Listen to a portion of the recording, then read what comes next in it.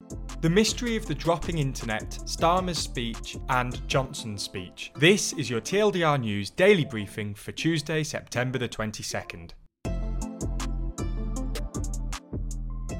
We've all had bad internet, and we all know how frustrating it can be. But imagine if this happened every morning without fail at 7 a.m. Imagine waking up, making a cup of tea, getting ready for work and sitting down to watch the latest TLDR news video, only to see that yet again the internet's gone down. Well, for the small village of Aberhausen in Wales, this was a reality for 18 months. The question everybody wanted answering though was, why was this the case? What was causing it?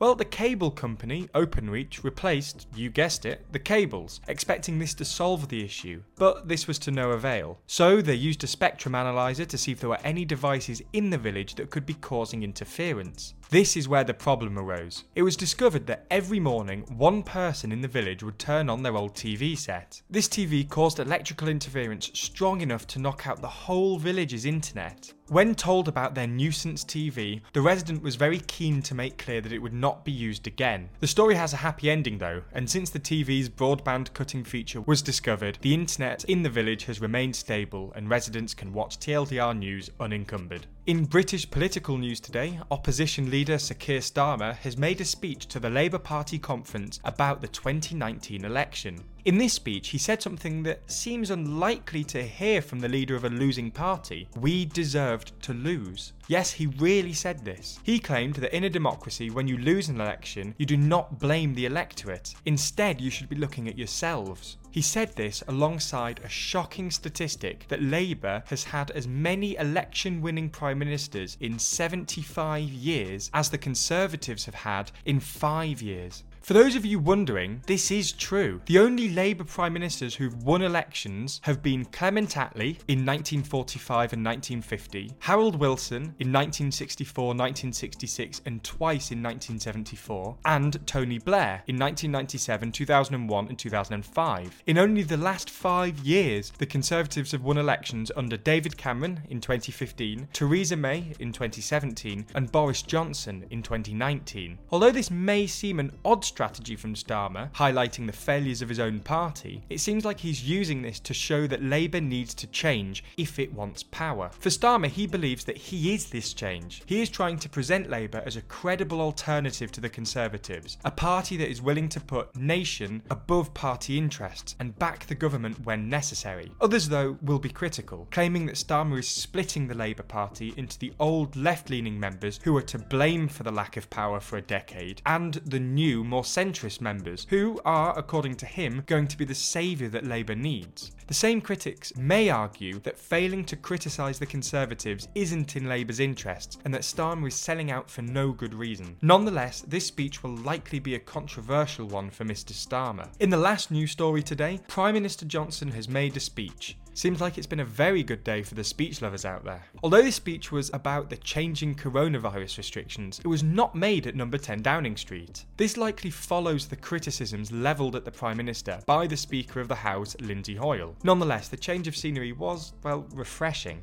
While cases have been rising in the last few weeks, the government has known that more restrictions were needed to stop England experiencing a second wave of the virus. For this reason, the Prime Minister has introduced the following rules. Hospitality venues must close by 10 p.m. each night. He made a point of explaining that they had to be closed, not calling for last orders, to make the rules very simple to enforce. The rule of 6 has been tightened, meaning that there are fewer restrictions, such as indoors team sport. Those that must wear masks have been expanded, specifically to those visiting hospitality venues, except for when eating or drinking, and to everyone using taxis. Those that can work at home are again being asked to do so. COVID-secure workplaces are additionally becoming legally enforceable, and fines for individual and business rule breakers will be increased. While no one wants the rules to be tightened, the government believes that this is what is needed and have stressed that these rules will remain for 6 months unless things get better. Sir Keir Starmer has made clear that Labour back the rules and encourage citizens to follow them and respect the rule of law. For those of you who think the news is too long, be sure to check out tomorrow's daily briefing. Read the newsletter by signing up at tldrnews.co.uk/daily. Listen to the briefing by searching for TLDR News in your podcast app, or watch the briefing at youtube.com/TLDR Daily. The Daily Briefing is a TLDR News podcast brought to you by 326 Limited. It was written and recorded by Ben Blissett, production assistance comes from Jack Kelly, and the executive producer of The Daily Briefing is Jack Kelly. Learn more about TLDR News at tldrnews.co.uk or by searching for TLDR on YouTube, Twitter, Instagram or Facebook.